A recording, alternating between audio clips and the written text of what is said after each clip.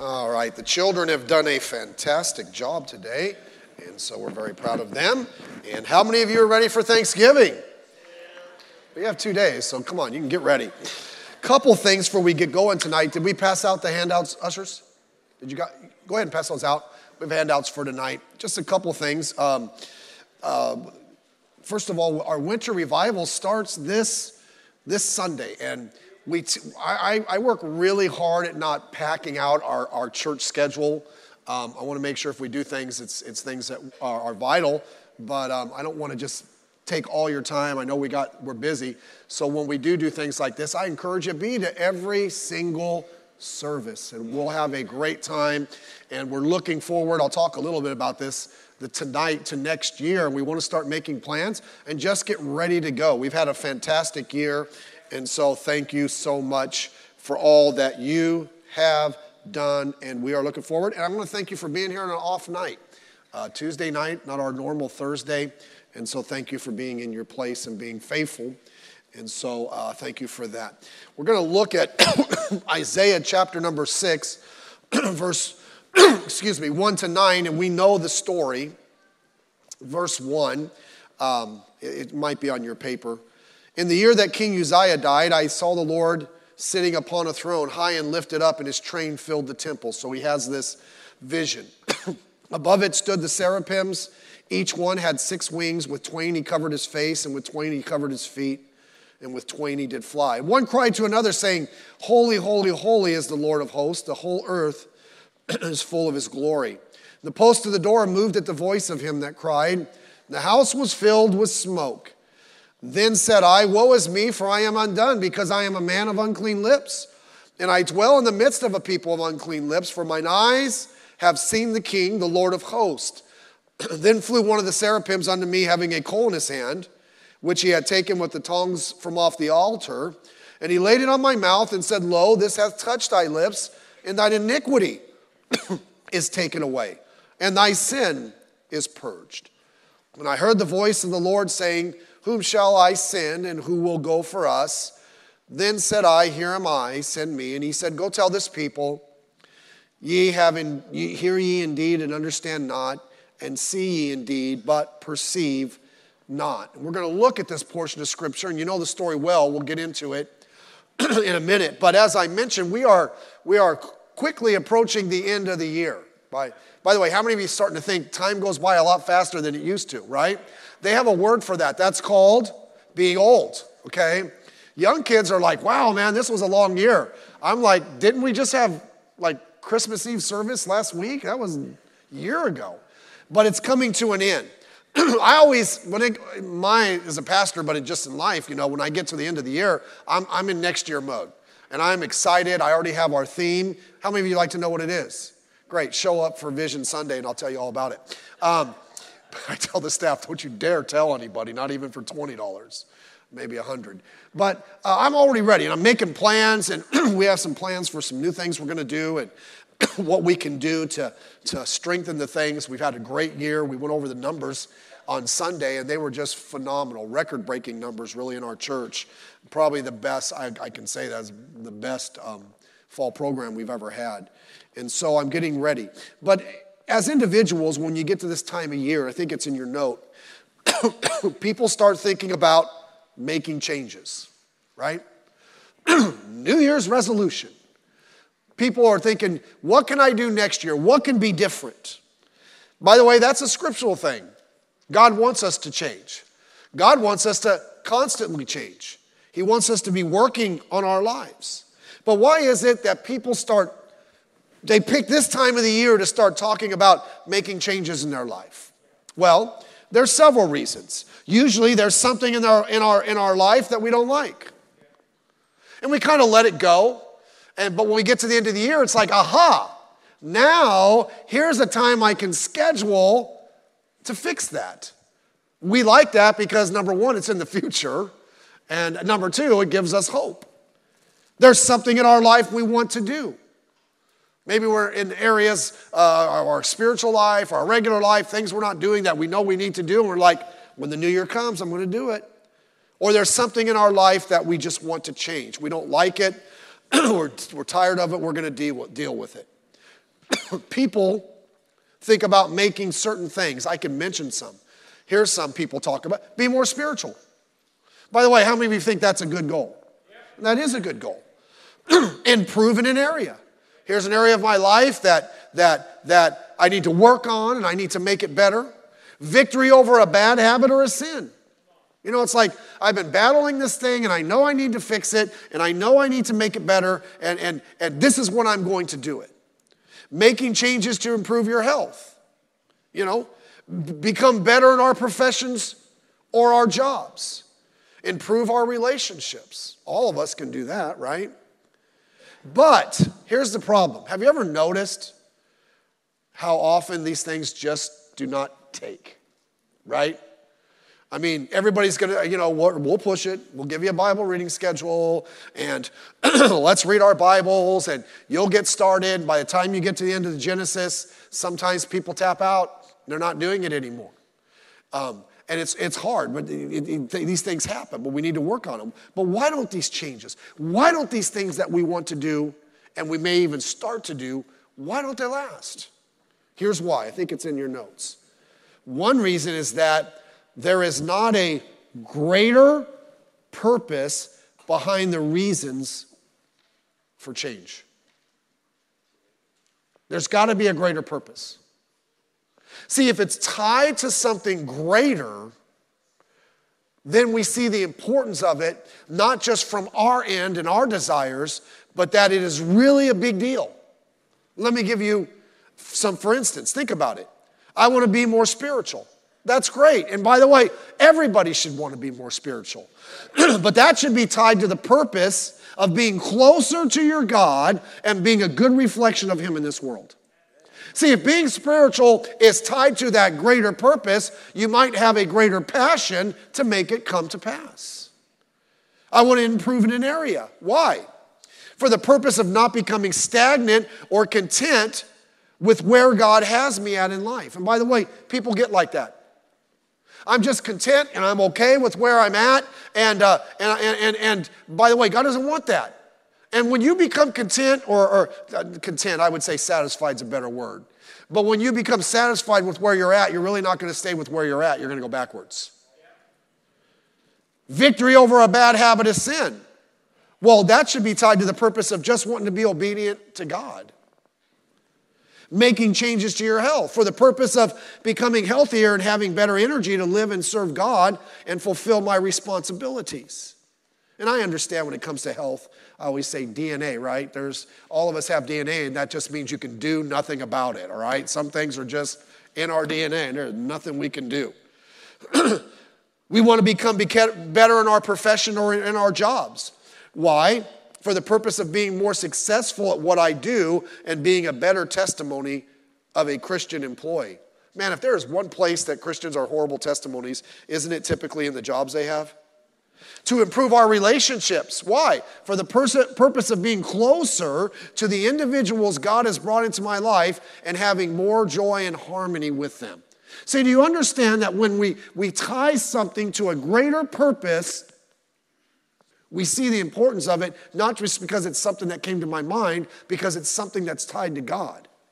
And God wants me to do it. And when there is a greater reason, we will place and here's the key for tonight, a higher priority on them. You know why we want to change in certain areas or we want to do certain things? We end up not doing it because we'll say it's important to us, we'll say we want to do it, but we don't make it a priority in our life. And if it's not a priority, it's not going to happen. We're hoping things just happen osmosis, right? I want to do it, so it's just going to automatically happen. Life doesn't work that way.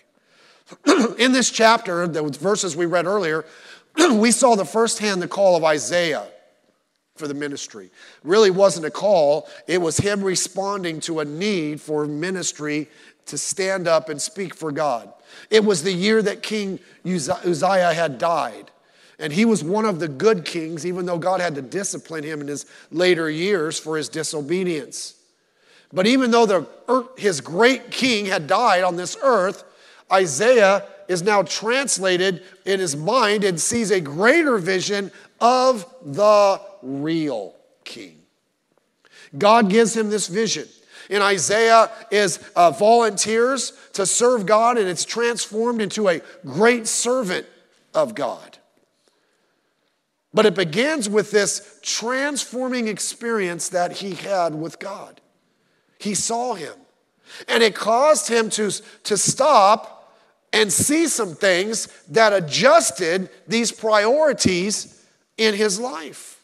By the way, that is what a true experience with God does. When we really understand God, it causes us to reprioritize our life properly from God's perspective so that we can give him the proper service that he deserves. Many people struggle with that.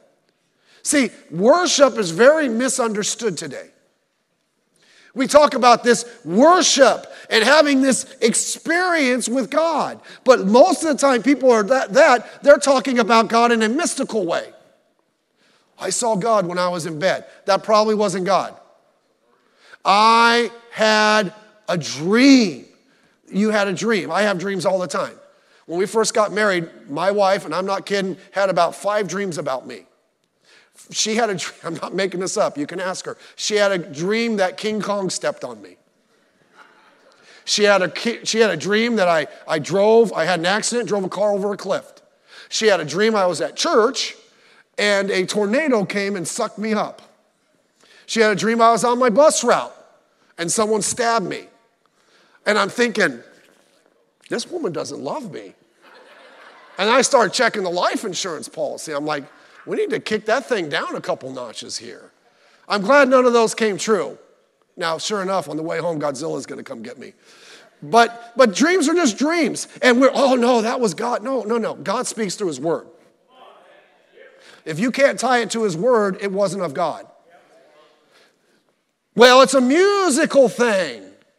And I get it. And people say it, I'm not going to pick at them, but music isn't worship.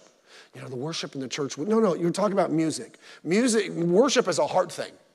It's ascribing worth to God.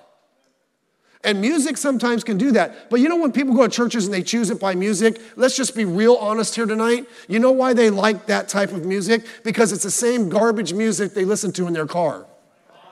It mimics and mirrors the secular music they listen to. And you go to Sunday and you hear the same music and they throw a little wishy-washy word about God in it and it's all good. And that went over real well, thanks. Worship is an emotional thing. Oh, by the way, feelings are great, but life's not about feelings. Someone says, facts don't care about your feelings. And I'm glad. Sometimes I come to church, I feel good. I'm not going to sing that song. I feel good at church. But guess what? I'd come to church even if I didn't feel good. Because the fact of the matter is, God says come to church. And I hope we feel good when you come. Don't get me wrong, but let's understand worship today. Isaiah got it. True worship causes us to prioritize that which is right. That which should guide our lives. Worship that doesn't make you holier, it's not legitimate. Worship that doesn't raise our commitment level isn't legitimate. If you can bebop into a church and hear and bebop out and it does nothing in your commitment level for God Monday through Saturday, that's not worship. Worship that doesn't strengthen our faith isn't legitimate. And worship that doesn't change our living isn't legitimate. But here's the point. Isaiah had this experience, and it caused him to have the right priorities. And he got it from 3 different things in this chapter, and we will hurry. Number 1, his priorities, came from seeing God. Look at verse 1. In the year that King Uzziah died, I saw also the Lord. I think it says right underneath that. If we are to have the priorities that God wants for us, it starts with really seeing him. Most Christians worship a fake God. Let me just lay that out there. What do you mean, Pastor? I mean, we fabricate God and we see God through our lens, not his.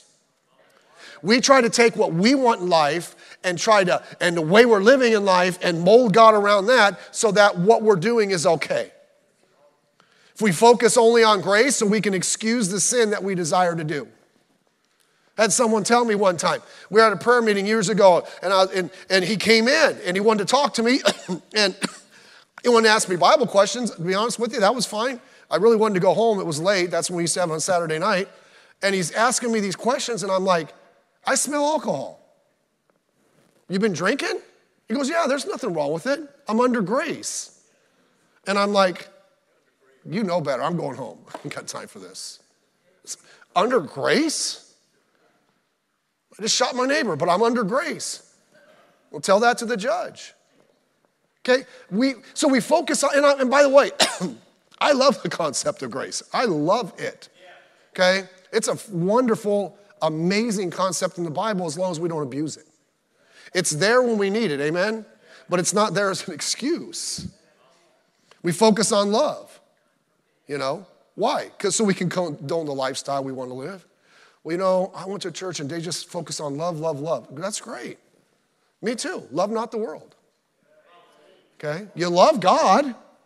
There's positives and negatives with everything. Can we just see? But when we choose, I want a God where I just choose these things, not the things that call me to commitment. You're cutting out half of what God has for you. And so Isaiah really saw God. And when he saw God, it caused a few things. Look at letter A. He's a God who deserves our life's priorities. God ought to be first place. Should he not? Should not God be the ultimate priority? Everything about him, seek ye first the kingdom of God? God doesn't want to be a leftover. God doesn't want to be an afterthought. God wants to be the forethought. God wants to be the front. Why should he be that? Now look, verse 1. In the year that King Uzziah died, I saw also the Lord, are we ready? Sitting upon a throne. Who sits upon the throne? The king. You see, if he's the king, then he decides what my priorities in life should be. He decides how I should live my life. Why? He's on the throne, not me. We like the throne. It's comfortable. But if we're doing that, we're sitting on a fake throne. It is not the legitimate throne. The Lord is the ultimate king, so because of that, he can establish what is right, and he can establish what the priorities in our life should be. So what does that mean? Look at the little bulletin. The priority issue is an authority issue. Right? Because priority, when you give priority based on what God says, what you're saying is, I'm making this the priority because he is the authority. We don't want to recognize his authority. Now, we'll all say he is the authority, but are we living that? Do we really see him? Well, Jesus is my buddy. No, he's not your buddy. And I know he's a friend that sticks closer than a brother, but he's more than just a friend. He is the holy God, Lord of lords. Let's not bring him down. Okay, he's not someone you bowl with. So he is the authority. And if you are under his authority, he will have the priorities in your life. If he is not your priority, we are not under his authority. So how important is God to you? Just check that out, because that's going to be tied to how much authority you give him. Second, B, he's a God who understands our given priorities. What do I mean by that? Not only is he the Lord sitting upon a throne, he is high and lifted up. He's not on our level. God's not on our level. He is so far past us. He knows so, I mean, you really want your mind blown? Think about the universe. It says he created, he created the earth, and then it's like an afterthought. Oh, he created the stars also. Wait a minute, do you think about that? That's like a little phrase in Genesis, and do you know how vast that is? It goes forever. That's who he is. He is not on our level. Now, Jesus Christ made himself of our level to die for our sins, but he's the Lord. He is so high. He understands. Look, I love the verse there in Isaiah, a few way chapters over from where we're at, but Isaiah 55, for my thoughts are not your thoughts, neither are your ways my ways. For as the heavens are higher than the earth, so are my ways higher than yours, and my thought than you. We can't even comprehend the thoughts of God. Look, I've been reading this book for over 40 years. I've read it hundreds of times, some of the passages more than that. And I still read something and like, whoa, I just got that. Come on. Say, Pastor, are you dumb? Maybe. But there's so much there. Why? Because God is so far beyond us. So he understands our given authorities. Because he is so much higher, what do I mean by that? He knows what is better for us. That's where faith comes in. God, I don't get it, and this is what I'm feeling, and this is what I think, and this is how I feel, and this is the direction I would take. But you know what? You know better. And I'm going to trust that you know better. You know why most people really don't live for God, and I'll move on? Because they really don't believe that living for God is better than living for themselves. That's where faith comes in. We have to believe, you know what? Look, I told you before, man, when I was a new Christian reading this stuff, I'm like, you have got to be kidding me. God really wants that? Because that's not who I am. But you know what? I'm like, God knows better. And I know if I follow it, things will go better for me. And then also, he's a God who is worthy of honor in our priorities. In verse 2 to 4, which we read, he talks about the seraphims and basically their job.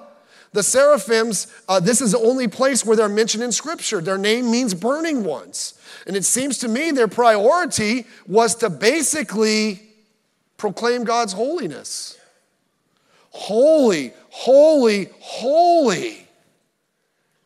If God is holy and God is so far above us, one of the ways we show our honor to God is by allowing him to run our lives.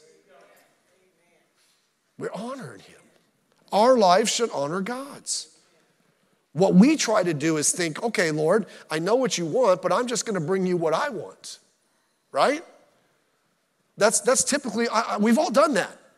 Like, Lord, let me just bring this to you. And I'm not even talking about physical things. It could be things in our life. It's like, this is what I'm willing to do. This is what I'm willing to. And we think that, that's what I've decided to do. And so God, just take it or leave it.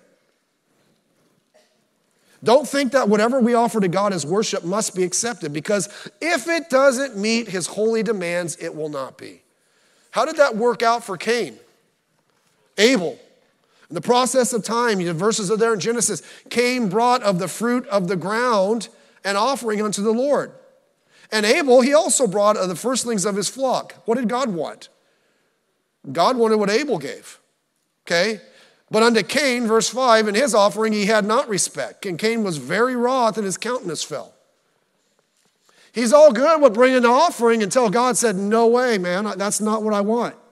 And then all of a sudden he loses his Christianity, he loses his attitude, and it led to murder. We can't just drop off to God. We honor God by saying, this is what you want, this is what you get. That means we honor God by letting him determine the priorities of my life, and here's the key, and by following those priorities, right? Didn't Brother Esposito just preach out on Sunday? Follow me. What did that mean for those men? Stop doing what you're doing. Give up your profession. Leave your home. You follow me and go where I am going, and I will lead you to where you should go. That's what he wants for us. Secondly, this naturally leads, when we see God, priorities come from his statement of self. Statement of self. After seeing all of this and having this vision, verse 5, then said I, woe is me. Because he had a proper view of God, that led him to make some statements about himself. You see, we really don't understand who we are until we understand who he is. That's why a lot of us are content to live a sinful type of lifestyle sometimes, because we really don't understand who God is. But when we understand who God is, we try to up our game, I guess. That'd be the way. We try to like, Lord, you deserve more. And he saw that. How did he see that? He saw, letter A, that we are tainted by our sin. He says, woe is me, for I am undone. And he uses his lips. Of course, when he's cleansed, it mentions his sin and transgressions are forgiven. But because I am a man of unclean lips, and I dwell in the midst of a people of unclean lips, for mine eyes have seen the King. When he saw God, he looked at himself and said, whoa, whoa, whoa. I fall short. Now, can I just say this? That is not to condemn us. It's to help us, right?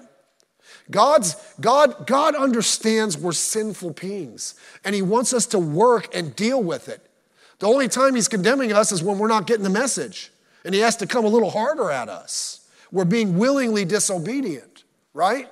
But look, he understands us, and we need to understand us. Woe is me is the only proper response to the holiness of God. And he mentions his unclean lips because Matthew tells us, out of the abundance of the heart, the mouth speaketh. Why would we think about our sins when we see how holy God is? I think you have a thought there. It's to help us confront our wrong desires in action so we can change them, not just to condemn us. So that's what God wants. God understands who we are, but he wants us to work at becoming more of what he wants us to be. And when we do that, we can draw closer to him. But if we're not willing to work on the sins in our life, and we can tell we're not close to God when we don't notice those things.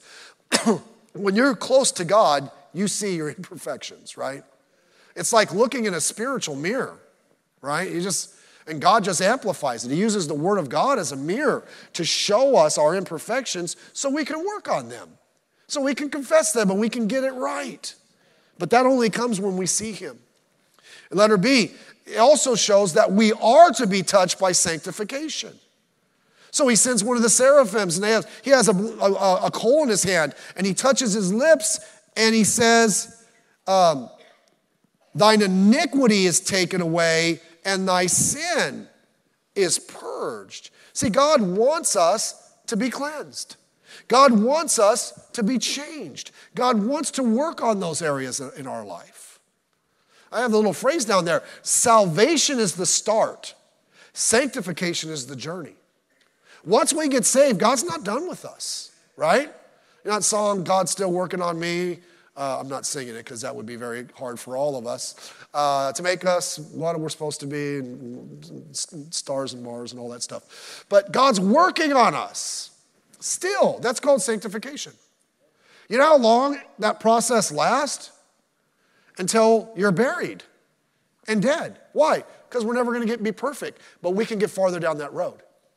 And God wants to work on us. Sanctification is where I become more like Jesus Christ and less like this world. It shouldn't be the other way around. If I'm a Christian and I'm just as much in the world in my lifestyle as I was before I got saved, take this in the spirit in which is given, something is brutally wrong. We should be, now, we're all at different levels, right?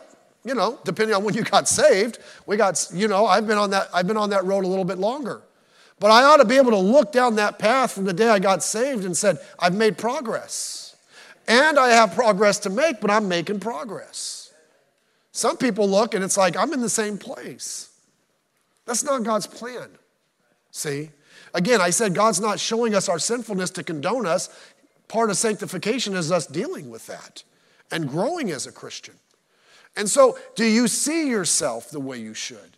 Do you see yourself from God's perspective? That'll help us shape our priorities.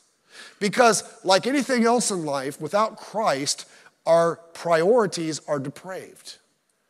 And we're going to default to things that aren't important. That's just how it works. But with Christ, our priorities change and we start to move towards that which is eternal. Lastly, his priorities came from a solicitation for others. So he saw God and he got that perspective of God. It caused him to look at his life and get a proper perspective of himself so he can change the priorities and become what God wants him to become. That naturally leads to the third thing, others. Others. God's not polishing trophies, right? I mean, y'all win these trophies and you keep them with your kids and you get married, throw them away. It's just, no one cares if you won a volleyball tournament when you were in 7th grade. If you're 50 and I won a volleyball tournament when I was in 7th grade.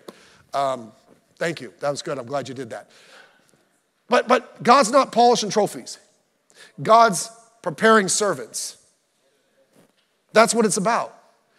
You saw me. You have a relationship with me. You understand who I am. You now understand who you are, and you're allowing me to work and mold you and clean up your life. Now I want you to get out and help others.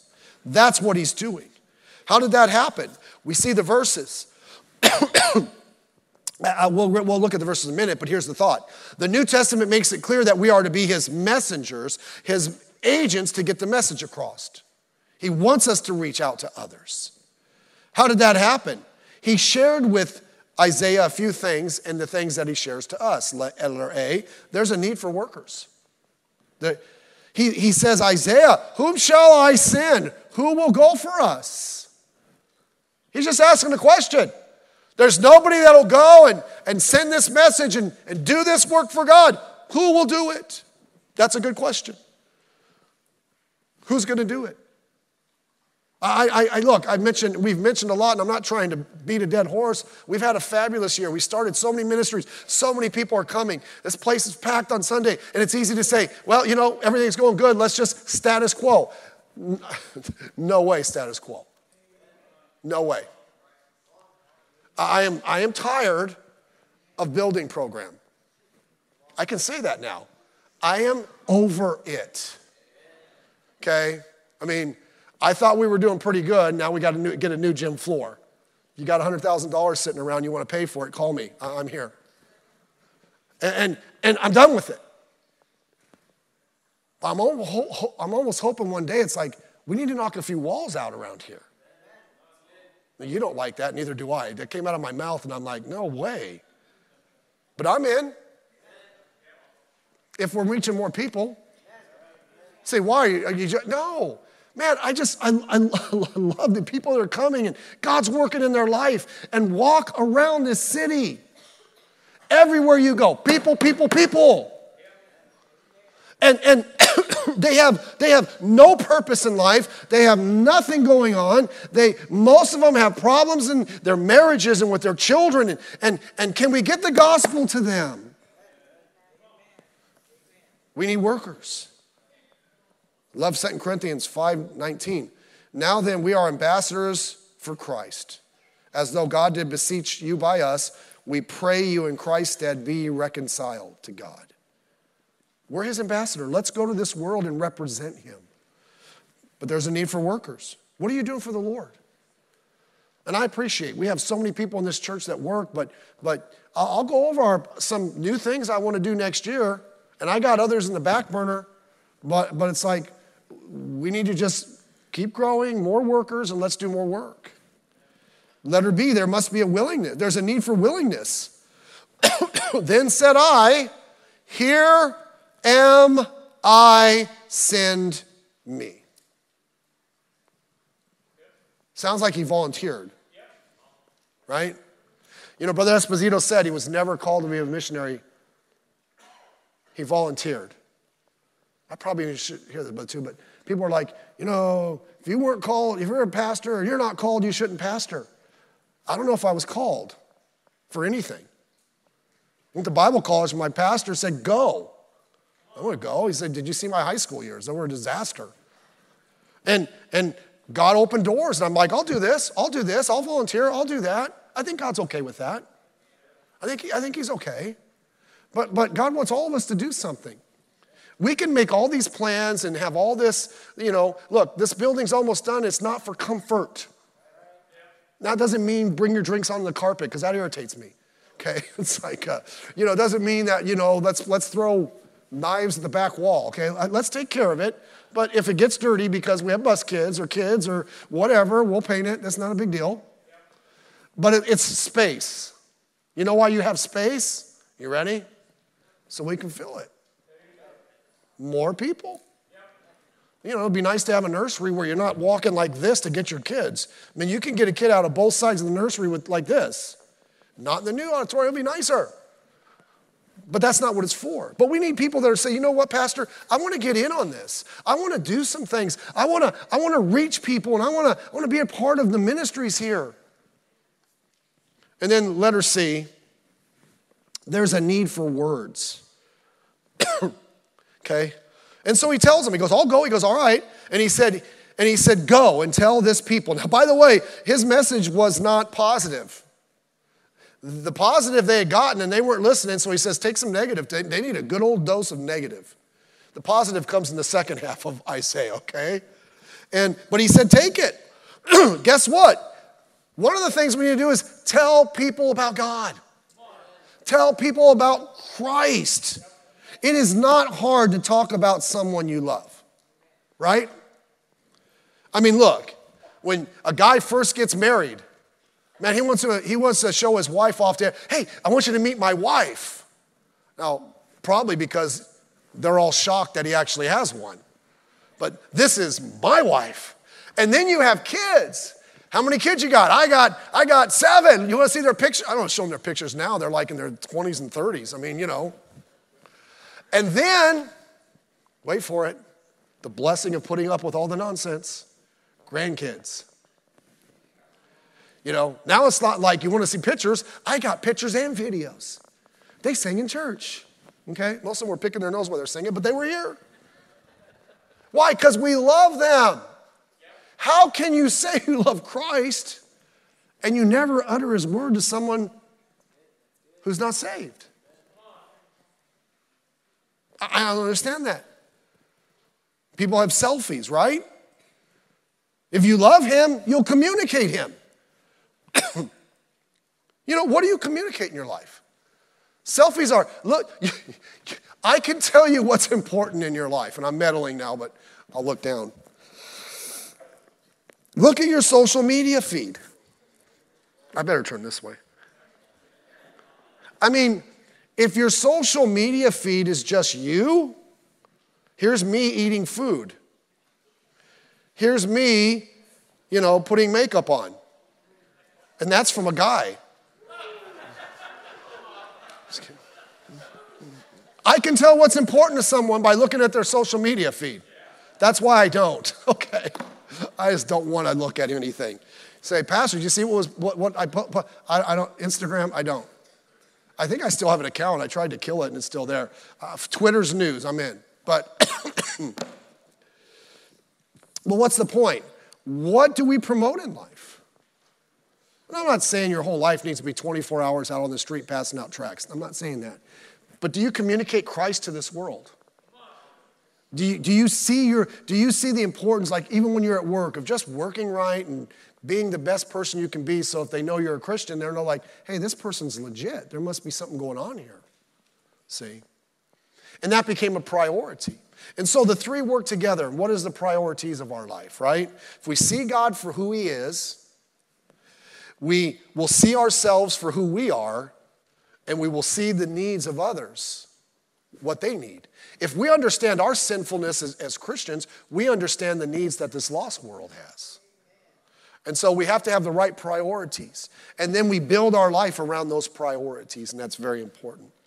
Let's stand together tonight. Let's pray. Brother Brandon, can you come up, please? We're going to need a song. Let's stand and we will pray together.